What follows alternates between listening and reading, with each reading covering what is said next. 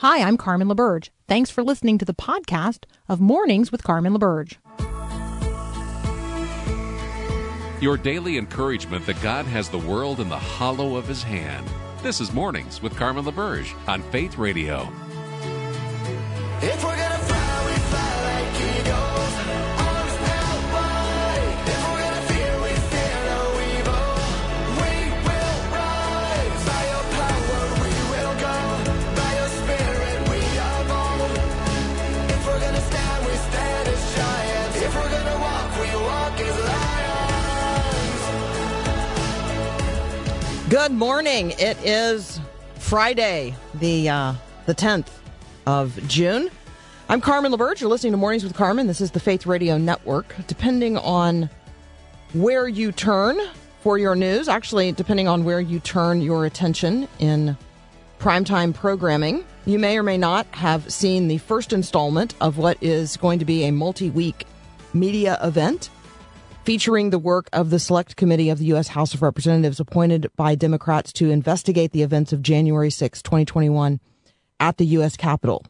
Now, if you are listening closely, then even in the way that I just framed that sentence, you can hopefully hear that I am attempting to reserve judgment on the veracity of the claims made last night, which plainly stated at various points that then President Donald Trump not only did nothing during the hours-long assault on the Capitol, the Congress and his own Vice President, Mike Pence, who were under siege and threat of physical harm. But at one point, President Trump, in response to the specific threat to, quote, hang Mike Pence, the president said, quote, maybe our supporters have it right, adding that, quote, he deserves it. If that does not give you pause, then I suggest nothing will. Here's the challenge that we face. Most people, dare I say the overwhelming majority of Americans, have already made up their minds on which narrative related to January 6, 2021 they believe. And I want to make an appeal to each of us as Christians and ask the question, are we people who value the truth over personalities and partisanship or even patriotism? And if so, then we must pursue the truth and then conform to the reality that the truth reveals. But that's the question. Are we people who value the truth, no matter what it exposes, no matter where it leads? And I readily acknowledge that the made-for-media production of the January 6th Select Committee hearings it feels like a production. I also acknowledge there are realities exposed in their findings that have been heretofore undisclosed. Now, that means that I have to decide whether or not I'm actually interested in the truth, whatever it reveals, or if I am so committed to whatever my current position is, even if that position is constructed on something less than the truth, the whole truth, and nothing but the truth. So one thing is clear. I think one thing is clear. This is a moment in American history that is worthy of note. It's not always that the hinge of history is so evident. Now, I think the timing is terrible. There aren't a lot of people paying attention to politics, let alone primetime television, between Memorial Day and Labor Day. Just not the time we're doing that. And there's no way that I could, or anyone, can accurately summarize last night's media event, which is only episode 1 of what the committee says may be as many as an 8-part series.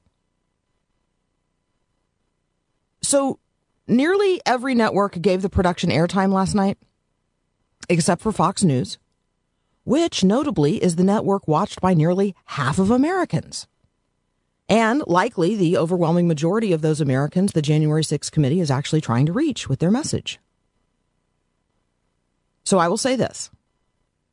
Last night's initial offering made clear that the committee is convinced that former President Donald Trump bears some responsibility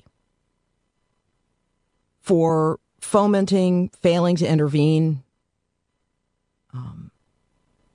appearing through his comments during the events to, at some level, support the actions of those who sought to subvert the peaceful transfer of power when they disrupted the U.S. Congress during the constitutionally mandated electoral count on January 6, 2021. I think that much we can say. I submit that the committee is looking to present sufficient evidence to not only dissuade Mr. Trump from seeking his party's nomination for another presidential bid, but potentially offer sufficient public evidence to lead to some level of indictment of the former president on some January 6 related charge that would prevent him from holding future office. That's my take. That's my take on what is happening in the January 6th House Select Committee hearings that are unfolding in public.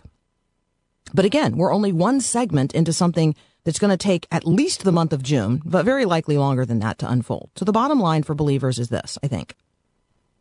Do I care more about the truth than anything else? That's the question I think we need to stand in front of a mirror and ask ourselves today. Do I really care about the truth more than anything else? And if not, then what do I care about more than I care about the truth? Is that the right ordering of my priorities as a Christian? Is that Christ-like? We are either people of the one who alone is the way and the truth and the life, or we're ultimately found to be not his people. Next up, we're going to survey the Liberties Roundup with Steve West from World Magazine. You're listening to Mornings with Carmen.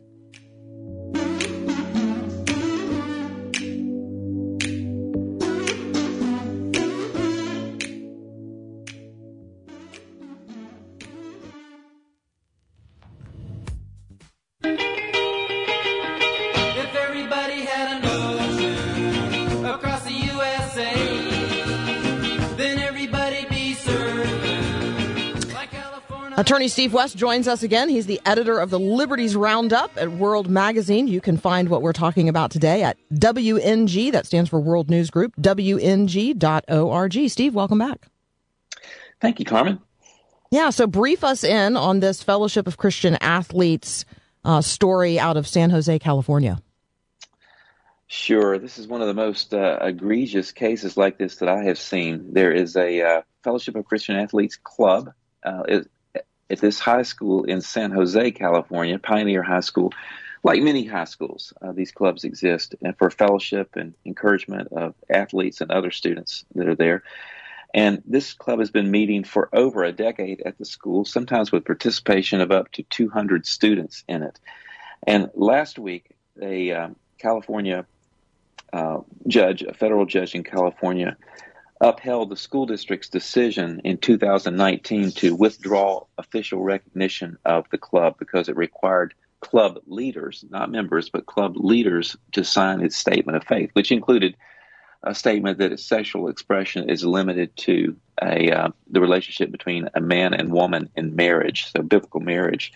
And because of that, it was withdrawn from recognition. So that means that the club, while it can meet on campus, it can't publicize, it can't use any of the other means that other clubs use on campus to do that. So that's where they stand at this point in time. So they brought a lawsuit. The judge ruled in that way, and so now it's going to go on appeal to the Ninth Circuit Court of Appeals to try to overturn that.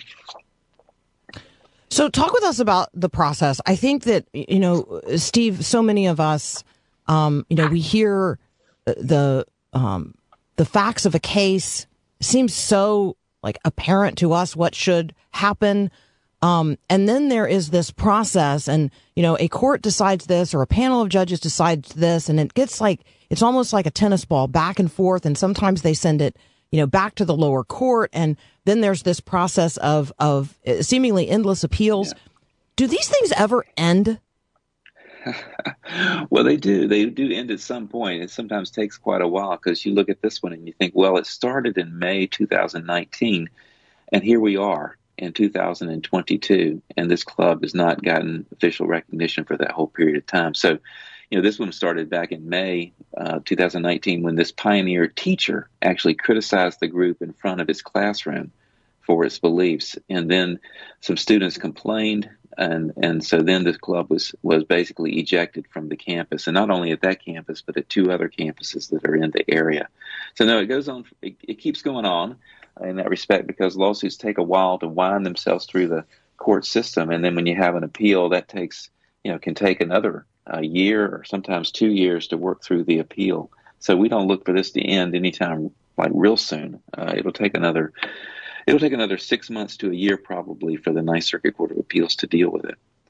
Okay, so I think that's a good reminder that there are some prayers for endurance and perseverance required in the days in which we live as Christians in this culture, Exactly. On this particular front. All right, Steve is going to be with us here for a few more minutes. We're going to talk about an Illinois college that's trying to silence a Christian student, and we're also going to talk about a really interesting story related to a postal worker's Sabbath request. That's up next here on Mornings with Carmen. What if I were the one to tell you that the fight's already been won? Well, I think your day's about to get better. Continuing our conversation with Steve West. He is an attorney who serves as the editor of the Liberties Roundup for World Magazine. You can find what we are talking about today at World News Group, WNG.org. All right, Steve, what's going on in the attempt of an Illinois college to silence a Christian student? Well, most of us would think of a no-contact order or a restraining order as something that might be used in a sexual harassment case or perhaps a domestic dispute where one spouse is threatening another with physical violence. But this kind of thing has become more common in a university setting. This is the second one we've seen this year, in fact. So here in Southern Illinois University, Edwardsville in Illinois, the school issued the no-contact order to a graduate student, Maggie DeJong. Now, Maggie DeJong has not threatened anybody, but Maggie has posted views on Facebook and other social media that are not culturally favored. Let's put it that way. They're conservative views on religion, politics, critical race theory, COVID-19 regulations, and censorship. And so because of this, 3 students complained, actually at the encouragement of one of the teachers in that art therapy program. 3 students complained to university officials, and because of that, the university issued its own no-contact order against Maggie DeJong, telling her not to have any contact on or off campus against this particular student. So she sues over that, because if she does have any contact with them, she would be disciplined, and that would perhaps keep her from graduating. So there's some consequences for her if she violates that order. And, you can inadvertently violate any such order. If, for example, she's walking down the hallway and here comes one of those students. So, I mean, it's a really a difficult thing for her. And it also results from an expanded definition of what's oppressive or what's hateful or whatever, what's actually harming students. All she is doing is expressing a view that they disagree with, that they find repugnant perhaps. But that's, most of us wouldn't think of that as harm, or certainly not a threat to them. Steve, if I thought of that as harm, then people are harming me now on my text line. Exactly. Right, because some people vociferously disagree with me about my opening segment, and they are making their feelings and their views strongly known. I'm not hurt by that. I'm not taking personal offense. People are expressing their viewpoints. I recognize that. I honor that. I've expressed my viewpoint.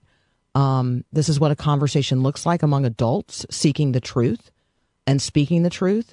I think part of the challenge that we have in our culture is that we've begun using the court system to resolve interpersonal conflicts that really should be resolved through conversation and dialogue and people growing up. Exactly. And also there's a sort of a diminished view of what free speech is. Usually we used to say, how do you deal with speech you don't disagree with? Well, there's more speech, more talking, voicing your own opinions. Even the American Civil Liberties Union now, which was at one time a staunch defender of free speech, said, even defending members of the Ku Klux Klan, which very few people would agree with, now says it doesn't support speech that creates a pervasively hostile environment for vulnerable students. So what is that? Well, that's just views that students disagree with. And I think it also comes from a very fragile sense of identity. When you have a fragile sense of identity, you can't tolerate people saying things that sort of threaten what you base your identity on. So that's difficult, very difficult. All right, talk with us about what is happening with Gerald Groff, who doesn't want to work on Sunday, and he is a U.S. postal worker. Right, Gerald Groff is a Christian who believes that he should not work on Sunday at all, and so he's typically throughout the past has sought a religious exemption to be able to work on Sunday. That's not work on Sunday. That's something that's allowed to him under Title VII of the Civil Rights Act, provided that it doesn't pose an undue hardship to his employer, here the Postal Service.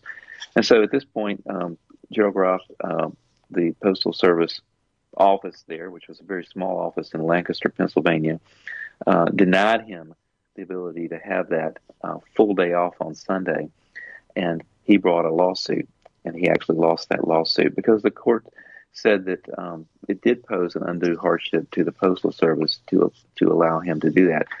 It made the point that, it's not an absolute right to be able to do that it has to give way to hardship. And here the court looked at the hardship that was posed to coworkers in the small office, coworkers of Groff, as well as the postmaster himself, who was having to fill in for him on Sundays. They did this for a while for him. They were able to swap shifts and everything so they could cover for him. But ultimately, the postmaster indicated that morale suffered, and it was a burden to these other postal workers to be able to do that. So some of it comes down to what is an undue hardship, and the Supreme Court has not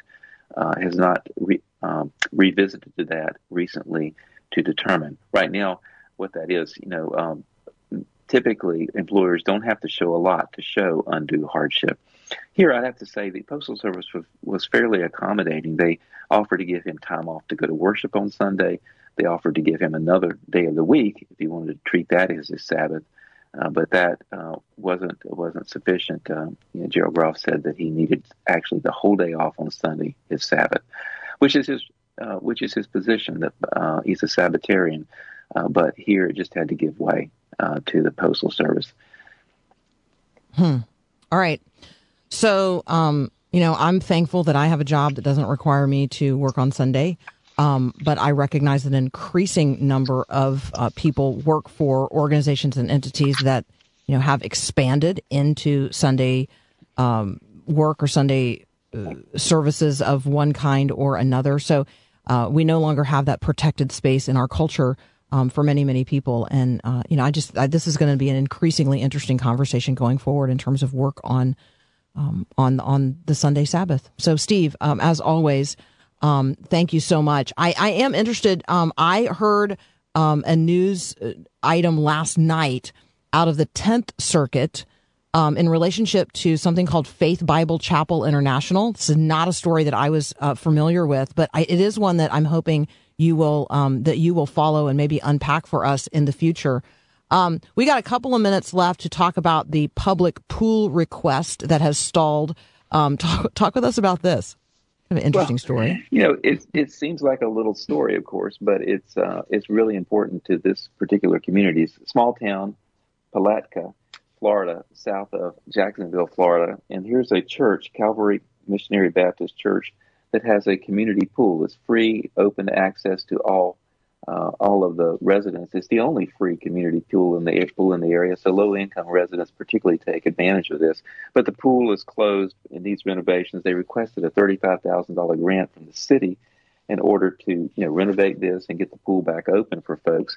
But that's been held up. The Wisconsin-based Freedom from Religion Foundation, which basically goes around challenging any kind of public recognition of religion, has challenged the funds, sent a letter to the city commission saying that basically the church is going to use this to recruit people recruit kids to come to church there, and therefore taxpayer funds shouldn't be used to do that.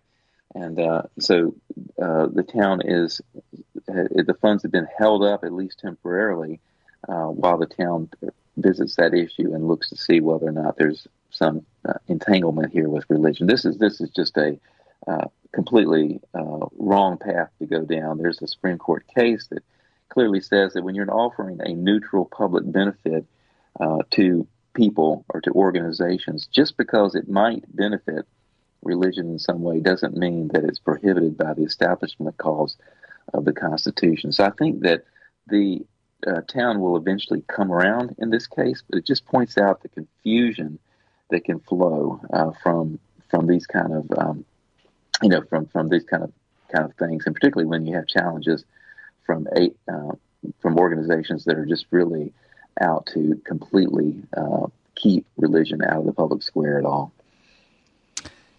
Steve, as always, thank you so much. You guys can follow what Steve is working on and get the Liberties Roundup in your inbox via email from World Magazine. You sign up for that at wng.org. You're listening to Mornings with Carmen. I'm Carmen LaBerge, and this is Faith Radio.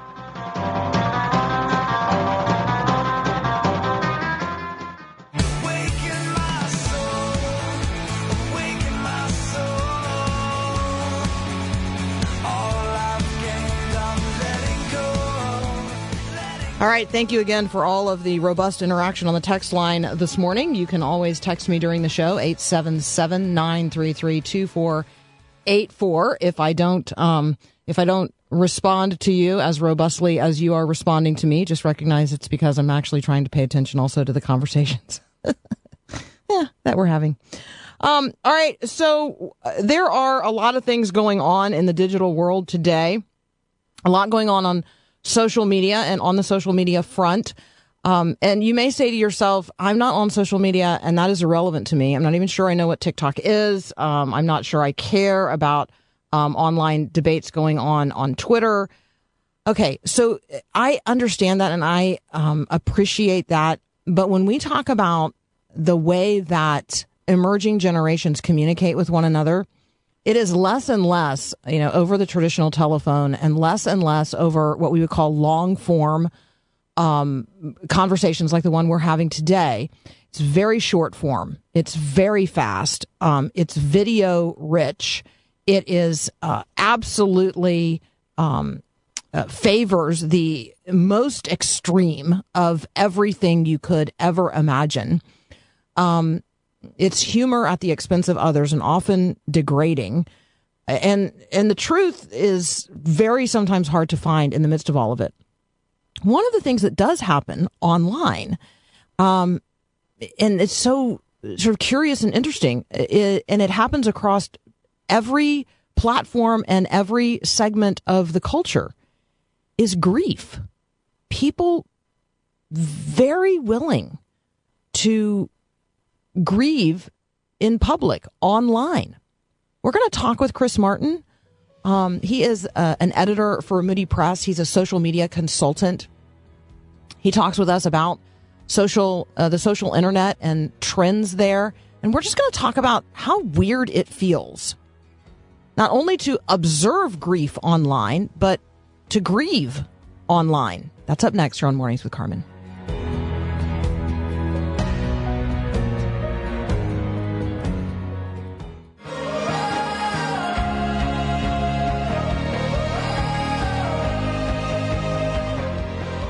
All right, we are thrilled to be joined again by Chris Martin from Terms of Service. That's the book. That's also the blog. He is an editor for Moody Press and a social media consultant and a friend. Chris, welcome back. Hi, Carmen. It's good to be back with you. Hey. I feel like we've only talked a couple times in the last month or so, given me being around, out and about and absent, and then you were absent last time I was on. So I know. So thank you so much. Love our opportunities to catch up. I love what you're writing and how you're thinking about our interaction with one another that takes place increasingly and frequently in online spaces. So your attention has been drawn to grieving online. Just talk with us about maybe what captured your attention related to this, and then we'll walk around in some of your observations. Yeah. The last couple years have been really hard, and I think anybody listening would probably agree with that. It's not like we're in unprecedented territory in terms of life being hard. People who are alive today lived through World War II and the Cold War and all kinds of violence and protesting in around the Vietnam War. I mean, there have been plenty of tumultuous times in our country and in our lives in the last couple of generations. But the last couple of years, between super contentious political atmospheres and a global pandemic that truly was unprecedented for pretty much all of us who weren't alive for the Spanish flu, which I think is almost all of us at this point. So it's been just really hard. And I think as we've increasingly lived online over the last 5 to 10 years, and become more comfortable with bearing our souls on the internet to other people through the medium of the internet, usually through social media platforms, I've started to think about what it means to grieve online, and to really wear our hearts on our sleeves on the internet, and particularly in the realm of grief or like sadness and negative emotion, because the last couple of years have been so hard. There have been plenty of things to grieve in the last 2 years, and that are totally worthy of grief. But as I live online and use social media personally, and in part use it for my job, I have just started to wonder more and more, is it good for us to grieve online? Is it appropriate? And I used to, I guess, grieve online, I guess you could say. What I mean by that is like posting content on our various social media feeds that expresses our sadness, our frustration, our anger towards something terrible that's going on. So what drew this to mind very recently were really a couple of events. One was the release of the sexual abuse report regarding the Southern Baptist Convention. I attended Southern Baptist Church and worked for Lifeway Christian Resources for 7 years, which is a part of the Southern Baptist Convention. So I am very close to that situation, or at least have been in the very near past. And so plenty of people that I personally know were involved in that whole dust up one way or another, and were involved in being a part of creating the report or were in the report. And so it was really hard for me to see come to light everything that came to light through that report regarding sexual abuse cover-ups in the Southern Baptist Convention. And then right around the same time, the horrible tragedy in Uvalde, Texas, with the shooting of all the students and the teachers there. There were plenty of opportunities in like a 6-day window or so toward the end of May for a lot of my friends and people I know on social media to be posting grief content. People who are angry about what they're seeing, people who are frustrated. Maybe, they're not clenching their teeth in anger, but they're just frustrated at what's going on, or they're just very sad and they're just, lamenting through a Facebook post or a tweet. And that's all fine. I'm not here to pass judgment on those people and say that it's morally wrong to grieve on the internet. Like I think it would be overstepping for me to say that, and I don't even think that's necessarily true. However, as I processed through these things that were very hard for me, did not affect me personally, but were very hard for me to witness, and especially the shooting in Texas had my stomach turning over, especially now that I have a daughter myself, and feel that in a way I maybe didn't feel it when I was 22 and not married or whatever. I was like, I remember weighing that week or so, do I post something about these things? Like, these things are grieving me and they make me feel sad and angry and frustrated. Should I post? Like, is there something I have to say? And what I kept coming back to is I kind of like wrote posts in my head and like drafted things like, am I going to say this? Am I going to say that? Is it worth it? I just came to the conclusion that grieving online feels weird to me. And I don't get it. I don't get it for myself. I get it for why other people do it. But I don't get why I should do it. Why do people care what I post in terms of being sad about a situation? So I just thought, you know what, I should write about this because I have a feeling that I'm not the only one who feels this way, who feels a tremendous amount of grief about what I see in the world, but doesn't feel like it's appropriate to just talk about that online.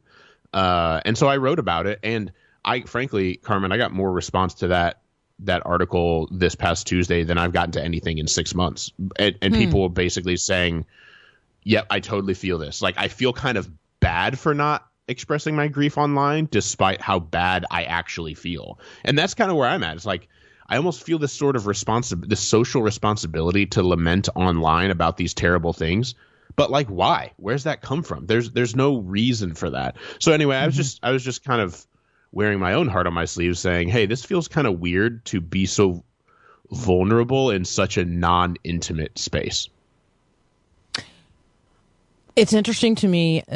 You use the word lament. Obviously, that is not a word that, a person might use outside of a Jewish or Christian context. We use that term here a lot. We talk about lament. We talk about the need to recover lament as a practice, to study the Psalms of lament, to use them in our prayer life when we are aggrieved at the things that grieve the heart of God. We also talk, Chris, about sort of checking our grief against the question of, does this grieve God? And if it grieves God, then it absolutely ought to grieve me. But that ought to be my first question. Does this grieve God? If it grieves God, then it ought to grieve me. And if it grieves God, how am I going to process that as a person of faith? And lament is a God-directed prayer. And so one of the questions that your piece provoked me to ask is, when I'm tempted to post my grief or my grievance online in some social space, am I doing that as a weird substitute for actually getting before the Lord and spending some time in honest lament? I mean, I recognize there's nothing I can do. Like, there's nothing I can do. I feel like there's nothing I can do. That's that frustration. That's that, that disempowerment. And so I feel like, posting something is doing something. But we've talked about before, posting something's not doing something. That's not changing the reality on the ground for the people in Buffalo, the people in Uvalde, the people, who have been abused by pastors or camp counselors over the course of time. Like, that's not changing their reality. That's right. But somehow we do feel like posting is doing something. Can we maybe circle back around to that? I know that's like a historic conversation, but I feel confident that's a conversation you have pretty often. Yeah, totally. Yeah, I think that, there's a thing called slacktivism, which is, like lazy activism, where you post about things on the internet, and whether it's a social justice issue or something else, that you post your outrage and your lament or your grief about that situation, and then like you feel like you've participated and you feel like you've contributed to a movement or to eradicating that injustice. And it's just untrue. And there's so many really smart people who have written a lot about why that's a problem. In fact, I saw a clip the other day that's rather old of former President Obama talking about how he has a problem with slacktivism, and it naturally, it's kind of interesting because it kind of became a trend around the time of his being in office, just because of how you bring to mind evolved. That whole save our girls, right? Yeah, I mean that was right. There was this hashtag. Yes, Coney 2012 was like one of the first examples of slacktivism. Gosh, literally 10 years ago now, which is crazy. But yeah, I think all of us really should examine our hearts when it comes to posting grief or grievance on the internet and ask. Because what I found is that I probably would have just been doing it for like self-service. Like, who's going to be helped by my grief? Probably just me.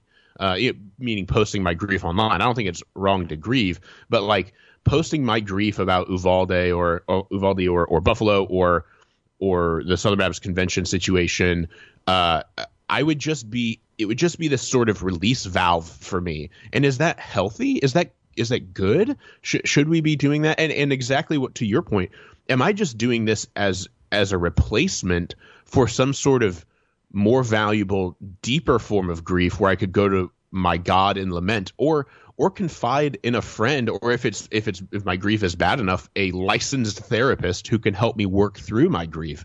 Social media is not our therapist, and it is shockingly scary to me how often it seems to be used that way. That's an interesting observation. I think it's a substitute for real relationships and real conversation and the genuine processing through of events that we need to be processing through together, because we need corporate, collective, social answers to the questions that are being exposed by the public trauma. And so we have these public sources of trauma. And I think that at some level, we imagine that we're processing that grief publicly, but we're really not processing the grief at all. We're just shoving it out there in the public eye. We're not actually processing through it, which is, I think your appeal to spending time talking with a licensed therapist, or your pastor, a Christian counselor, that's that would be time much better spent, and grief much more processed in a much more healthy way. Chris, let's return to this conversation in just a moment. You're listening to Mornings with Carmen. I'm Carmen LaBerge. We're talking with Chris Martin from the Terms of Service blog. That's also the name of his book. He's the editor and editor for Moody Press and a social media consultant. We're talking about online grieving. It does feel weird. Maybe it feels weird because it is weird. That's up next here on Mornings with Carmen.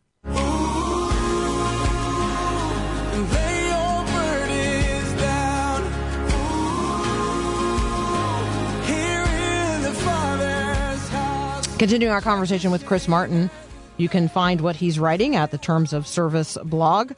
We're talking today about grieving online, and, frankly, that it feels weird. I think it feels weird because it is weird, and yet we do it. So, Chris, when we talk about public trauma, I also think that there is some strange value. I think that's the word I'm looking for.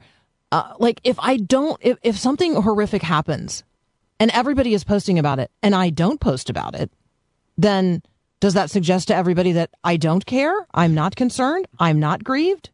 Do you see the challenge, right? It's not that I have a fear of missing out on the grief. I'm grieving, but there's this expectation that, well, if you don't say something about that, then, are you not as concerned about the shooting in Uvalde as you were about the shooting in Buffalo? What does that say about you? Are you not as concerned? You see what I'm saying? Yeah, totally. And this is a really good question. And this is something that I have debated. We're getting kind of like social media inside baseball here, but people who spend any time on social media, their ears are probably perked up at this. Like, they probably understand this sort of tension. And this is something that I wrestled with a lot when I worked in social media more from a professional standpoint, because I helped run social media. I mean, I did run social media at Lifeway Christian Resources, one of the largest Christian resource providers in the world. And we would often wrestle with this from a sort of corporate perspective. Like, what things does Lifeway post about, and call our audience's attention toward, and what things do we not? From a, because brands have to wrestle with that as well, of like, what do they post about, and what? And actually, I'm writing a piece for next week on brands and issues like this. But But yeah, like I've wrestled with this kind of thing a lot. And personally, here, let me say I kind of think I have two thoughts here. One is nobody is obligated to post anything. So there's been a mantra on social media, as long as social media is around, that says like, such and so's silence is deafening. No, that's foolishness. I don't want to hear that. That is if you say such and so's silence is deafening, and you're talking about like somebody not posting something on social media, all you've told me is you spend too much time on social media, because such and so not posting about your issue that you're thinking they should be posting about, that person could be going through something in their own life. They could simply be going about their life and not posting as frequently as you think they should be. Like, nobody is obligated or accountable to anyone for saying something about something on the internet. Like, that's just, and that's something that I've had to come to terms with over the years for myself, for organizations that I've helped run social media for, and as I've consulted with authors who work through issues like this, I often tell authors, like, you're not obligated to talk about everything that everyone's talking about. Secondly, we shouldn't feel like the only way to care is to post online. And I think sometimes that is what it comes to. However, let me say this to the first point about how nobody's obligated to say anything. If you are the kind of person who uses social media in such a way that you do post about everything, like you post about tragedy A and tragedy B and tragedy C, and then tragedy D comes along and you don't post about it, people will understandably wonder why you did not post about tragedy D when you posted about tragedies A, B, and C. That's understandable. And this is where, like, I've had to catch myself of that such and so silence is deafening, falling into that mindset, because there are some people that I've followed on social media who love to talk about issues, issues that are interesting to them, in the realm of politics. But then when there's a political issue that's super prominent and in the news that maybe sheds bad light on their party or their movement, they decide not to talk about that one. It's like, well, you talked about all these other political issues, but you're not talking about this one. That seems kind of interesting. But here's what I would say. Nobody's obligated to post anything. But if you're the kind of person who's posting about everything and then you don't post about something, you may be communicating a message to your followers. Is that a fair assessment? Like, is it fair for them to judge you for what you don't say? No, probably not. Because, again, you may have been out on family vacation and just couldn't post about whatever that thing is going on in the world. But I think, generally speaking, my counsel is just don't post about any of that stuff. That's the personal conclusion I've come to, is I tend to stay away, and this is just in the last year or two, I tend to stay away from all major current events as best as I can, posting on social media, because I can't talk about all of them, and I don't want to talk about 3 of them and not all 12 of them or whatever. I just try to stay in my lane and post things that are funny to me, interesting to me, or are related to social media in some way. So if there's a major world event and there's a social media angle, then I'm going to probably post something about that. Like if I read an article about how social media played a role in the tragedy in Texas, I might share that article, because if social media played a role, that's kind of in my lane. And so I think everyone should probably think about what their lane is on social media, even if you're not an author or anybody who's well known. Just figure out, I think this is just part of having an intentional relationship with social media. Think about what you want to post. And if what's going on in the world doesn't fall into the realm of who you are and what you like to post about, just refrain. Like, we don't have to participate in every conversation that goes on. And I think people forget that. Yeah, some social media expert told me once that I should choose a lane, and I should choose a particular social media platform, and I should just cultivate a commitment to that particular platform, instead of trying to cover the waterfront. I don't know who that was, but he was pretty smart. So I'm not good at it. Like, let's just all confess and admit, Carmen is not good at social media. I get really excited about, conversations in one particular place, and I give it some attention for some period of time. And then, that wanes and I move on to other things, because I got a real life to live. And so I think that's a part of this conversation as well. If you think I'm not talking about something on some social media platform, it might be because I'm collecting eggs or mowing the yard. So there you go. And Chris. Look, hey, and there are, it is a good thing to be bad at social media. Let me say that. There you go. That is expert advice for today from social media content expert Chris Martin. It's good to be bad at social media. There you go. Hey, Chris, have a great weekend with your people. Thank you. You too. Thanks.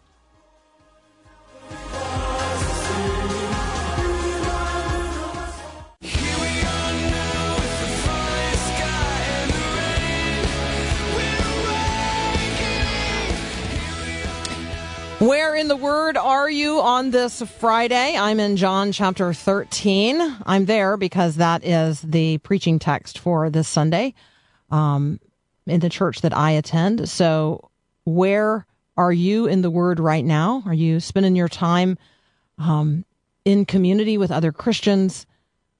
Are you studying the Word in not only your quiet time, but sitting under some really good preaching where the Word of God's being unpacked in community and worship? I want to encourage you. You can't love Christ without loving the bride of Christ. So if you're not engaged in a local congregation, we really encourage you to re-engage with the local church this weekend. I want you to be an integral part of the body. If you're not in the church, then the church is literally missing you. And we would love to see you this Sunday, one way or another. All right, we got another hour of Mornings with Carmen. Up next, I'm Carmen LaBerge, and this is Faith Radio.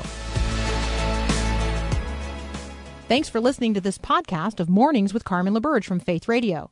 If you haven't, you can subscribe to automatically receive the podcast through iTunes or the Google Play Music app. That way, you never miss an episode. It's also available anytime at myfaithradio.com.